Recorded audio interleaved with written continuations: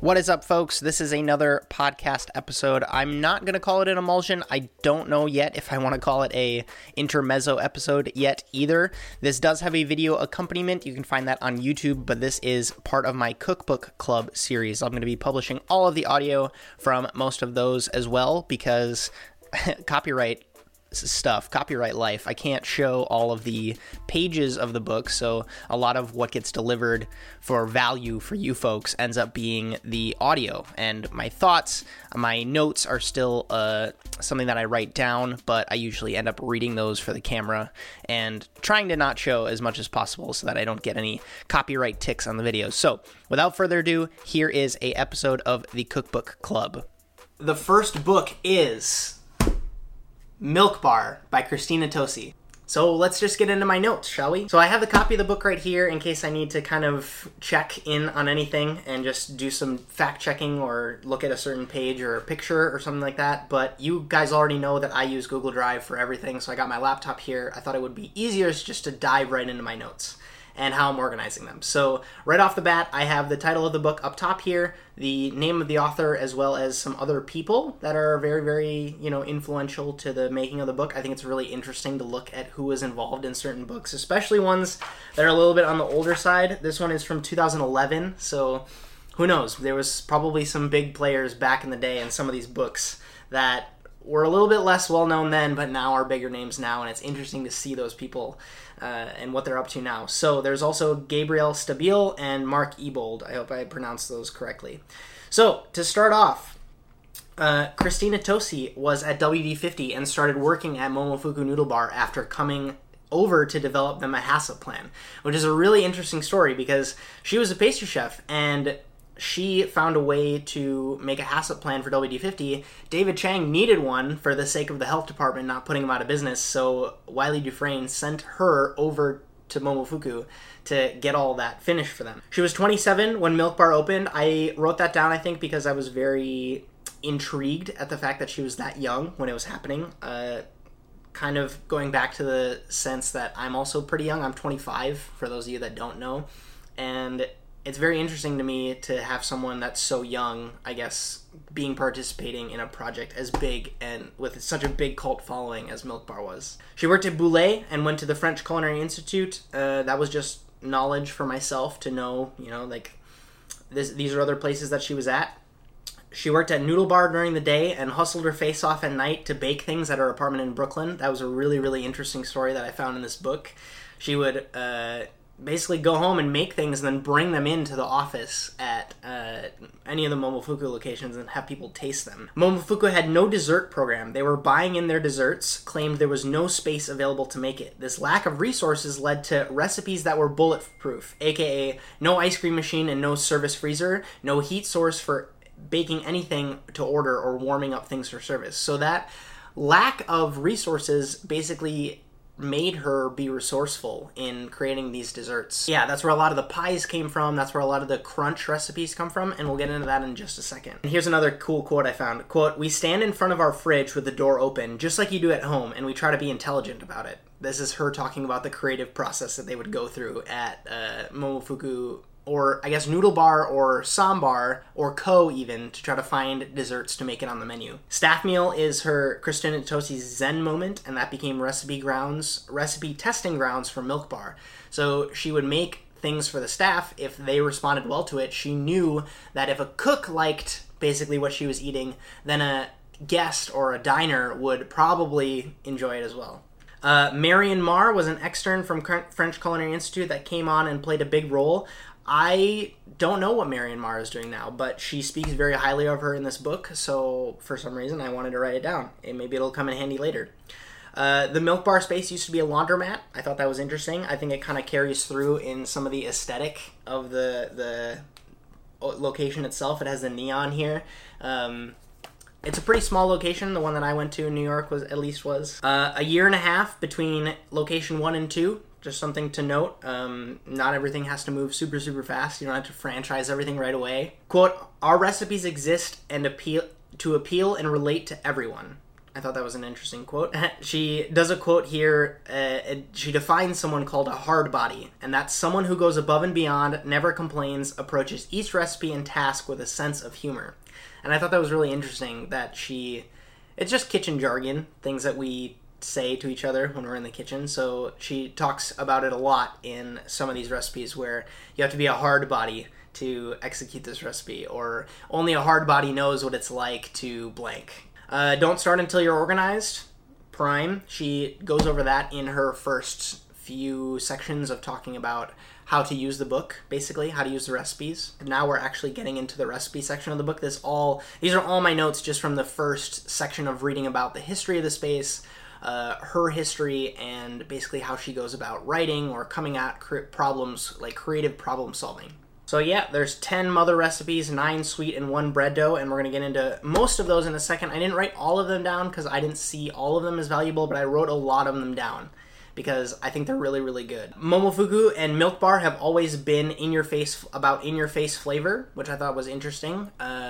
Taking a hint from some people who like being a little bit more subtle, a little bit laid back.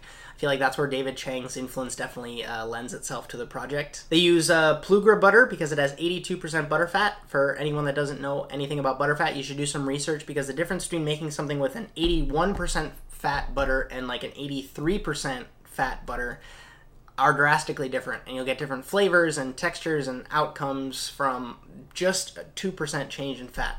Because they use so much flour, their AP flour is King Arthur bread flour, and they love it because of the high protein content. So those two combinations together, the super high fat butter and apparently King Arthur bread flour, play really well together in all the recipes, so that they're able to have a lot of butter in all the recipes, but the flour can basically stand up to all of that butter fat. Another really interesting thing that she mentions is using Amazon to order things. So for cake flour, they use Pura Snow, and a lot of the products that she talks about you can get off of Amazon, and she mentions talking about using Amazon to order her things all the way back in 2013. I thought that was crazy. Bazzini brand nuts are supposed to be good. I wrote that down just for, if I'm ever out on the East Coast and I need some nuts, that's where I will consult. Boiling a pastry brush when it gets raggedy in a pot of water for 10 minutes brings it back to life. Apparently. I thought this quote was funny. Quote, "The knife of a pastry chef is notoriously dull." True, true. Apparently they calibrate their scales once a week with a block of butter to make sure it reads 453 grams. I thought that was interesting. Tell me the last time you calibrated your scale. Saran wrap is a flimsy joke. You're not wrong. You always got to go with the industrial, professional style saran wrap. I have one literally here in my apartment for that reason. Quote, "Not a single pie recipe in this book involves a rolling pin." I think that's pretty cool. I also, Christina Tosi, agree with you. For everyone that's seen any Dish of the Day episode where I use a rolling pin, you can see where I wrote this down. Here is a really interesting piece that I wrote down. Tempering eggs is a waste of time. If you incorporate enough of the other ingredients in a recipe into the eggs, blend it immediately into a homogeneous mix, and then heat the mixture all together, you're still changing the egg's temperature gently, but you're not dirtying additional kitchen equipment while trying to pour hot liquid from a burner into a bowl again on your counter and then back. This is one of those things that I loved reading in culinary school, because it would debunk all of the things that all of my teachers were teaching me that were, I hate to say counterintuitive, but they were just things that they would do, and their reason for saying it is because it's either the proper way to do it or the way that it's always been done. And whenever you hear that, you always should be able to question exactly what's happening and why things are being done the way that they're being done. Definitely the next time I make something that requires tempering of eggs, I'm gonna try to omit that step. Sifting, also a waste of time. A little side note fact for you. Sifting, in the olden days, used to be a way of making sure that your flour wouldn't have any, rat poop or bugs or dead animal bodies in it, because things would crawl into the flour sacks and just live there and either live there and maybe die there. So it was very important to sift the flour so you made sure that your flour was 100% clean. Sifting is a waste of time. Noted. Quote, 10-minute creaming process is why the Milk Bar cookies are so good. I thought that was super interesting. I've never creamed anything for 10 minutes, but apparently if you can manage to take any of the recipes in the book and do butter and sugar and glucose for 2 to 3 minutes, and then you add eggs one by one until incorporated, and then beat for 7 to 8 minutes, that will make sure that all of your cookies are the perfect texture. Apparently brown butter in the microwave is easiest and safest. There's something about me that still likes making it on the stovetop because I think it's really satisfying, but that's good to know. She does a spiel on quenelles in this book that's super, super funny. Quote, almost every savory and pastry cook learns how to quenelle at that first real restaurant job. Knee-deep in the middle of dinner service with a sous chef breathing down your back, taking lopsided excuses for a quenelle and throwing them into the trash and screaming at you to get your ass in gear. Basically, teach yourself, but I'll try to teach you here. And she goes into a little spiel about how to quenelle. But I've totally been there, so I totally empathize with her on this story. I thought it was really funny. In all of the Milk Bar recipes for ice cream, there's no eggs because they don't want it to taste eggy unless it needs to. So, for example, the brownie ice cream. I noted that down specifically because brownies have eggs in them, and you want it to have that certain quality to it, so they include it. Some of the other notes that I'm taking are just fun ideas that may or may not make their way into menus later. I plan on maybe being able to go back to all these documents and just taking a quick browse through them and getting inspiration. So one of the things that I wrote down is buttered toast ice cream. Maybe it works for something. Here I started taking photos of recipes, so you can go ahead and pause the video and write down any of these if you want. Cinnamon Toast Crunch. This is something that she made. It's just cinnamon toast, so what she did was take sandwich bread, brown butter, sugar, kosher salt, and cinnamon. Again, something I may or may not use eventually. It was something that I certainly grew up with. There's a cereal in the US called Cinnamon Toast Crunch, and it's just sugar-coated deliciousness that all of us kids would just eat growing up because it was bad for us. For any of you who have been to Milk Bar, they are famous for something they make called cereal milk. And what they do is toasting the cornflakes before making cereal milk deepens the flavor of the milk. Cornflakes is also apparently one word. I learned that in the book.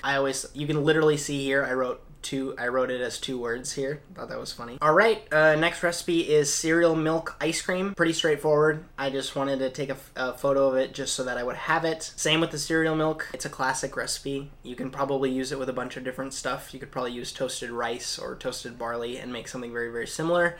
So it's always nice to have these basic recipes that are kind of classics in your repertoire. Apparently, cereal milk makes dope White Russians with Kahlua and vodka. I wrote it down. I want to try and make corn cookies.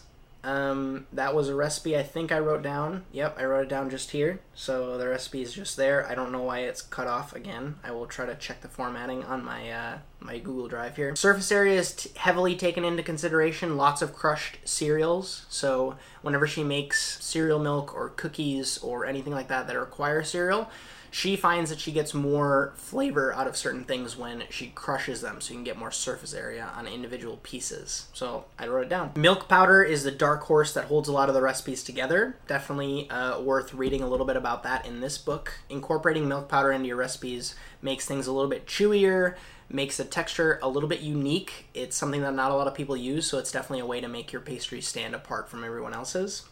Malt powder is added to the pretzel crunch. This is my notes. I was noticing a theme of adding specific desired flavors to ramp up existing ones. So, for example, in the cereal milk, or one of the recipes that had corn flakes in it, she would add freeze-dried corn to it. So that would boost the flavor of the corn. And then this is another example, adding the malt to the pretzel. Also super interesting, I wrote it down just so that I would have it. The photo for the cornflake chocolate chip marshmallow cookies made me drool, and that's on page 56. So let's take a look at that. Look at that. Oh, it's so good. I want one of these so bad. And the chocolate looks all melty. I love like chewy, stringy marshmallow. So good. So I wrote that recipe down as well. Took a photo of that. So that's here. There's also some interesting sets that she would play with, and some of these she mentioned went on the menu at Momofuku Co. So saltine, Concord grape, peanut butter nougat. So it's basically a peanut butter jelly sandwich with saltines, though. Here's another interesting recipe I found, which was grapefruit pie. So it was Ritz crust, grapefruit passion curd, sweetened condensed grapefruit. So I took a photo of both of these 2 recipes. The grapefruit passion curd I thought was really interesting because it has kind of like that bitter and acidic element at the same time. And also it's probably just a really easy recipe to make lemon curd or citrus curd that you have. And who doesn't like lemon curd? Quote, find a new use for the same products you use daily. You just have to look at them sideways and wonder what if. I thought that was really interesting. Milk crumb, very, very important recipe. Classic, I guess, using the milk powder, flour, cornstarch, and then white chocolate. This is just a really interesting, maybe, texture add to your next dessert. The real flavor in funfetti cake is clear vanilla extract and rainbow sprinkles. So if you ever had that growing up, which I certainly did, now you know exactly what makes it taste the way that it tastes. So maybe you can use this as inspiration for a dessert of your own. Piggybacking off of the milk crumb recipe, I also wrote down the chocolate crumb recipe, which is very, very similar. It just substitutes out some of the ingredients because the cocoa powder changes up the makeup of the crumb. Toasty loves salted caramel because balance is what I identify with first and foremost. I thought that was really interesting. There's always an element of saltiness to a lot of her dishes. There's clearly a lot of plays on texture as well. She has soft and temperature and crunchy and crispy all going on at the same time in a lot of her desserts. So I thought that was a very, very interesting way to kind of set yourself up, that if you try to look at a dish from balance first, then all the other pieces fall into place if you have a really good sense of what you like in balance. Going back to all the pies not needing a rolling pin, I wrote down the graham crust recipe because that just sounds like the easiest way to make a pie ever for me. It's pretty simple, but again, she incorporates the milk powder, so I'd be really interested to see on what the crust tastes like and feels like texture-wise when you use milk powder. Fudge sauce. I grew up loving fudge sauce, so it's so great that she had a recipe in here for that. She apparently says it took a lot of time. It was a labor of love and adds great chocolate flavor to whatever you're making. So after publishing this recipe in the book, you will also see it in other recipes that include chocolate because she just thinks that it ramps up that chocolate flavor. They use buttermilk in their chocolate cake recipe. I thought that was really interesting. Again, maybe going back to that note on balance, the buttermilk adding that acidic element instead of just richness coming from like cream, for example. The liquid cheesecake recipe is cool, and for whatever reason, I took a photo of that recipe. So it's cream cheese, sugar, cornstarch, salt, milk, and an egg. And I just think it's an interesting play on something that I definitely grew up with eating, and she just makes it into a liquid form. I wrote this down. A huge connection I have with her is the idea of using real wholesome ingredients as a professional after growing up on, quote, skim milk and margarine. I have such a larger appreciation for it that I could never want to go back to using things that aren't focused on flavor and make people happy.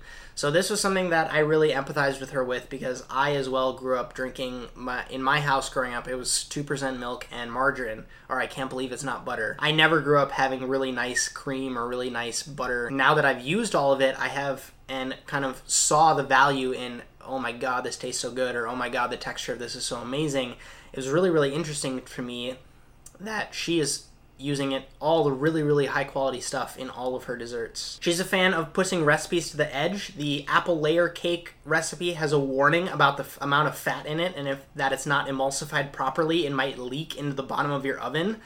It's the same with the liquid cheesecake. It's all about flavor and execution with her, which I love. Cream cheese skin is a good idea. Quote, this recipe is simple yet magical. It will make you look like you paid $30,000 for a fancy culinary education when you dip the guava sorbet in it. It must be right before you're going to use it or it will set hard in your fridge. So basically what it is cream cheese and milk, heavy cream, glucose, and salt, and then gelatin added to it. So it's kind of like this creamy cream cheese flavored stuff, and you can dip whatever you want in it, like whether it's an ice cream or a piece of fruit or something like that, and then it will harden around it, or basically just the gelatin will set. She does this really cool thing where she cleverly avoids tempering chocolate by mixing dark chocolate, white chocolate, and oil to make a glaze that's shiny, tastes like chocolate, and cuts super clean. So the ratio for that is 55% chocolate, 45 grams of that, 45 grams of white chocolate, and then 20 grams of grapeseed oil. And for everyone who hasn't ever tempered chocolate before, it's all about making sure your fat is at the right temperature and everything crystallizes properly.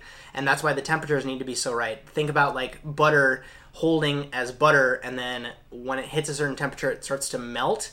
Chocolate does the same thing. So if you can get it just right, it will look nice and shiny and perfect.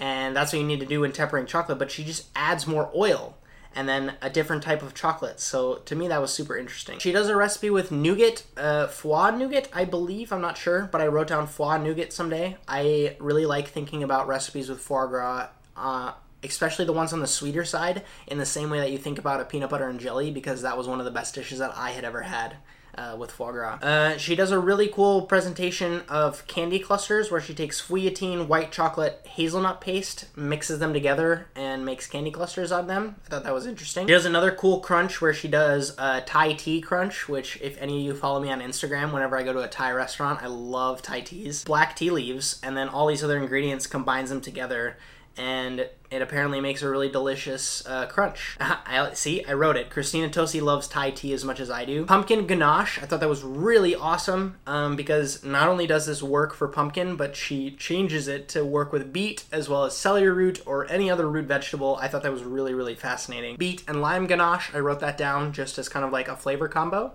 I'm going to definitely use this recipe and then substitute in different flavors, just like I said. Here's another one that she uses for almost everything. All of her like buns and breads and bagels and all this stuff. She uses something called a mother dough. So hopefully we've gone through as many recipes as I thought were valuable. And now the mother dough is something where you don't need to stress about feeding a starter all the time. You don't have to stress about long proof times.